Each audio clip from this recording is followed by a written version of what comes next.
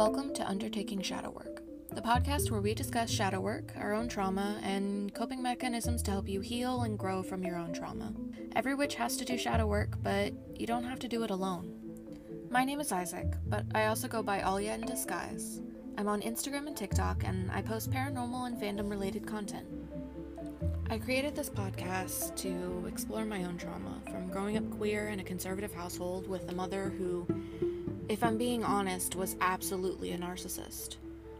I also wanted to discuss ways that I've had to use to grow and heal from that trauma, and to give others a voice and representation in this crazy fucked up world that we live in. I know that I grew up thinking how I was treated was normal, and it took moving to a completely different state and falling into witchcraft to see all the problems that I was dealing with growing up. So, starting out, what is witchcraft? Witchcraft isn't exactly a religion like Christianity is. It is a practice. It's something that you use in addition to your religion or lack thereof. It's using things that surround you in order to grow as a person, and using those things in order to make your life better. And shadow work is just one part of that. There's a reason witchcraft is referred to as spicy psychology. Shadow work is part of witchcraft that is absolutely unavoidable. So, shadow work is defined as viewing the darkest parts of yourself, things that you really don't like and don't want to acknowledge, looking at the trauma that you've been through, and addressing what really needs to be done in order to heal from those things. For example, I have an eating disorder. Part of my shadow work is acknowledging this and doing things to change my mindset and make sure that I eat. This eating disorder has really changed me so completely that I no longer know whenever I'm hungry. I no longer know whenever I've become unreasonable, because I just don't know when to fuel my body. Yeah, part of that comes from growing up in a house where I was told that if my thighs touch, then I'm not healthy. Part of it comes from having my food severely restricted and being told that if I don't exercise 5 times a week for at least 2 hours, then I'm a failure. But at the same time, I need to be able to do something in order to heal from that. I can't just rely on saying, well, I'm traumatized, so I don't have to fix it. Because I do. In order to live a happy and healthy life, I need to address that trauma. And I have been for the past 2 years. My partner and I have been working on any time that I feel unreasonable or that I feel really irritated with people. I eat and I drink water, and no, it doesn't always work, and no, it hasn't completely healed me from my eating disorder, from those feelings that I get, but I can tell you I feel a hell of a lot better than if I hadn't started addressing it. So, why is shadow work so important? Well, for one, if you consider yourself to be pagan and you work with deities, then there is the likelihood that these gods are going to try to nerf you. I mean, myself, I work with a couple of different deities, and while I wouldn't say that they're trying to punish me for not doing my shadow work, they're not exactly gonna pull any punches either. For example, I think of it sort of like a parent looking at something a little kid is doing. If a toddler spills their juice, they look at it, and then they take a step right into it and slip. Well, as a parent, you would just say, well, maybe we should clean that up, instead of just leaving it next time. That would be the better way to handle that, rather than yelling and screaming at them and pushing them into the juice because how dare you make a mess of my floor. You know, we're not exactly a Christian fundamentalist household here. The deities are just trying to look out for us, and for them, that means a different kind of parenting than what I think a lot of us would be used to, but it's not going to be cruel. It's very much, we need to learn. And in order to learn, we have to grow. And, well, if you don't work with deities, if you're getting into witchcraft at all, then how do you expect your spell work to actually work for you? You know, you're using the energy around you in order to make your life better, but you can't exactly be very receptive to your energies if you're so wrapped up into the bad things that have happened, if you're so wrapped up in the bad things that you see about yourself, or even the bad things that you don't see because you're not willing to address them. And lastly, your mental health. Mental health has a tendency to get so much worse when things are not being addressed. That's one of the reasons why I think that everybody should go to therapy. Whether you think that there's something wrong or not, or even if there isn't anything wrong, therapy can only help, you know? And for those of us that are living below the poverty line, for those of us who don't have the time or the money or the energy to go to therapy, shadow work can be a great first step. It can be a great way of introducing ourselves to these coping mechanisms. And honestly, I find that not only does my mental health get better, my spell work gets better, but my relationships with the people around me, those also get better. I live in a house with 3 very neurodivergent people, and because of that, we butt heads a lot. But sometimes we just all have to sit down and say, have I done my shadow work today? And whenever we all have been doing that, we tend to feel a lot better. We tend to get along better. And, you know, I can't exactly say that I don't like getting along with my roommates, that I don't like getting along with my partners. As somebody who's polyamorous, I have several different partners, and getting along with everyone all the time, yeah, that's pretty hard. But doing your shadow work, growing as a person, those relationships, I wouldn't say they get easy, but they're easier. There's a lot of different methods of doing shadow work, and some are better than others, but I think that each of them have their place.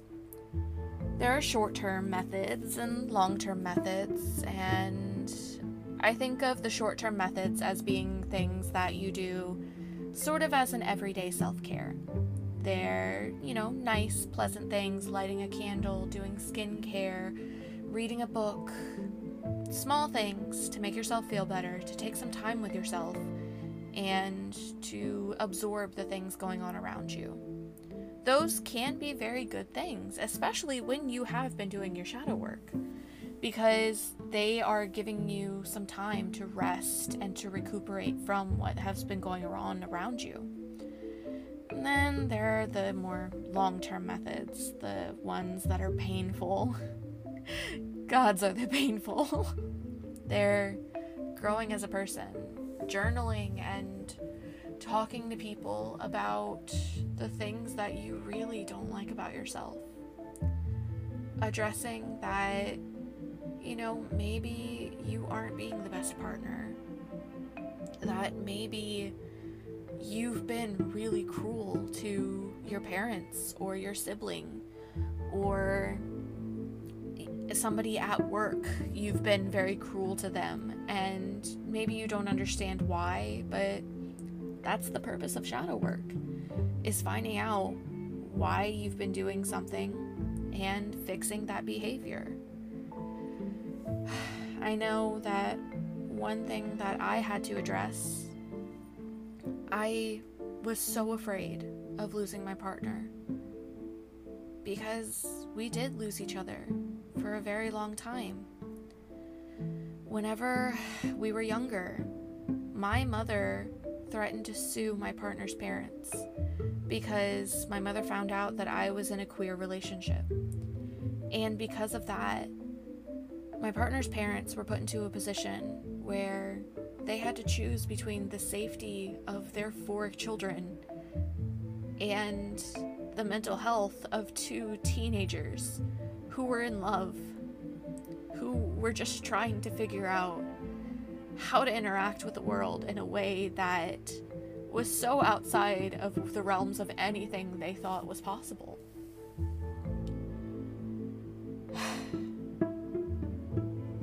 Because of that, I'm so terrified of losing my partner, of losing all of my partners, all of the time.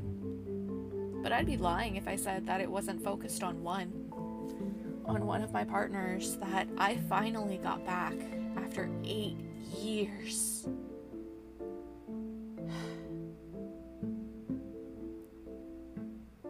I put that trauma onto the person that I loved. The person that I love with all of my heart. And I nearly lost them again. I was throwing myself so much into being around them all of the time, trying to be the perfect partner. And I was neglecting my other partners. I was neglecting the wonderful person that I had met through a Thomas Sanders Discord server. I was neglecting a wonderful person that is the silliest person that I know, who came about in the strangest of ways that I'm not even certain that most people would understand. I was neglecting someone who I had only just met in the past maybe 2 years. Someone who reminds me so much of myself in the weirdest of ways, but who is one of the strongest people I know, all wrapped up in a little package that looks like a small dog with long hair.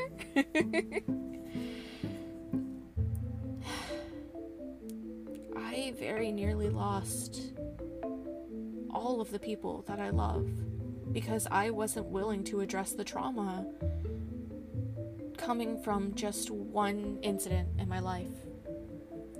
And that's something that I have to acknowledge and I have to address every single day. Because if I don't, then I very much stand the chance of losing all of them again. And that's not a reality that I want to live in. Because I love all of my partners so incredibly much. Is there a lot of trauma wrapped up in the creation of all of these relationships? Well, yeah, of course, I'm queer. Why wouldn't there be? But at the same time, would I trade any of them for anything? Absolutely not. I love all of them so much, and I cannot wait until I get to spend the rest of my life with them. And yeah, I'm growing for them, but I'm also growing for me. I'm growing for me because I deserve to be a better person. I deserve to be happy. That's something that comes with shadow work, is being able to say that you deserve to be happy. I think that the biggest help for growing as a person, for doing the shadow work that you need to do, is having somebody there. I'm not saying that you need to lean on somebody, that you need to make somebody else responsible for your trauma, because that is the opposite of what I think that we as people need to do, especially as witches. I think that having a friend, having someone who can help show you the way, who can show you that shadow work isn't so scary, that it's possible to do it, and that no matter how much it hurts, they're going to be supporting you, and that they want to see you grow. They want to see you become a better person. Having that person just in your corner and believing in you. That is absolutely life-changing. And that's what I want this podcast to be. Because I know it took me a long time to find my people that are there for me and that are rooting for me to grow. So why can't I do that for others? If you're thinking about all of the work that needs to be done and you just have no idea how you could possibly do any of it, you're just wondering, how on earth can I tackle this monumentous task? Well, I want this podcast. I want us, to be there for you. So that way you know you're not alone. You're not the only one who has to grow. We're here for you. That's all that we have for this episode. Please leave a comment and a rating. We'd love to hear your thoughts, and it helps us to reach more witches who are looking for help.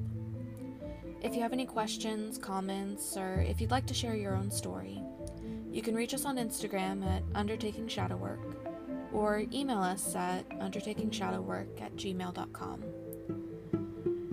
Every witch has to do shadow work, but you really don't have to do it alone.